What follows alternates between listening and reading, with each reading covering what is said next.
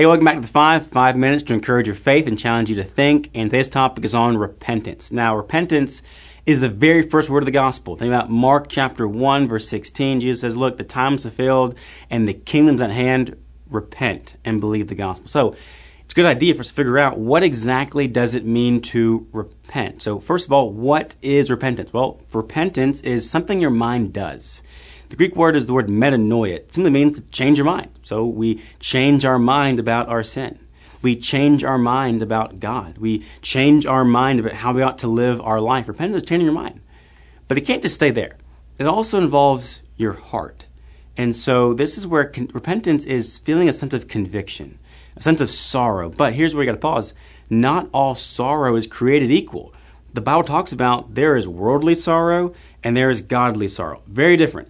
Worldly sorrow says I'm most concerned about the consequences of my sins. I'm most disappointed by the fact that I have broken my own moral standard. That's a whole lot different than godly grief, godly sorrow. You see, godly sorrow says I'm most concerned I've offended a holy God.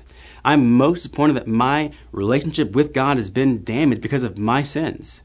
And so you see that played out in two people. You see it in Judas and in Peter.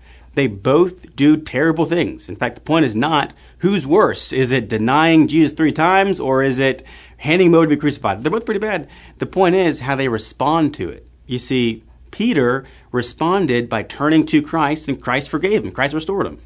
Judas responded by turning to Judas. But the problem was Judas could never forgive Judas. Judas could never atone for Judas's sins. Judas could never remove the guilt and the shame that Judas feels. Only Christ can do that. And so the question becomes, who do you turn to? Remember, repentance is not just about what you turn from, but it's rather who you turn to. And we, as Christians, we turn to God. We turn to the Father, in the Son, through the Spirit. So we turn to the Father. Think about the prodigal son. He went to the one who had called him, to the one who loves him. We go to the Father.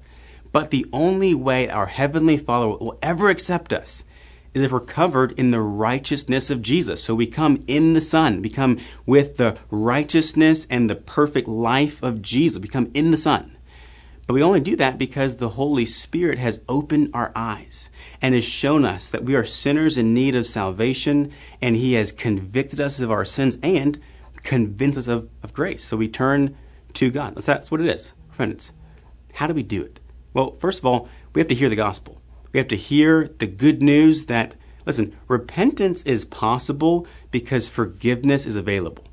And the gospel is this announcement that forgiveness is available. And so we hear the gospel. And also, we have to confess our sins. And the word in Greek for confess is the word homilegeo. It means, it's two words. It means words and exactly. In other words, I say exactly what I did. See, to confess your sins is say exactly what you did. It is not to make excuses. It is not to blame shift. It is not to equivocate. No, to confess your sins is to completely own the fact that you have sinned. And to repent, it means to take drastic actions. Think about the way that Jesus talks about repentance. He says, look, you ought to take up your cross, deny yourself, and follow me. He says, let the dead bury their own dead. You come follow me. He says, look, if you put your hand on the plow and you look back, that's not what I'm looking for.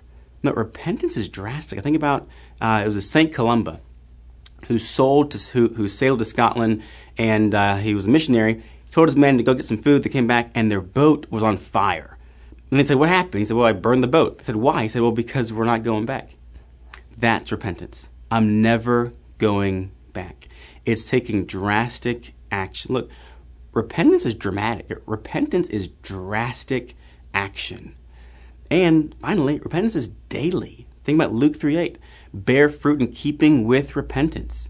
That boats will reappear in our lives, tempting us to go back to our former life. And in Christ, we don't just avoid them. No, we completely reject them. We burn our boats. So what is repentance? It is turning away from sin and turning to God.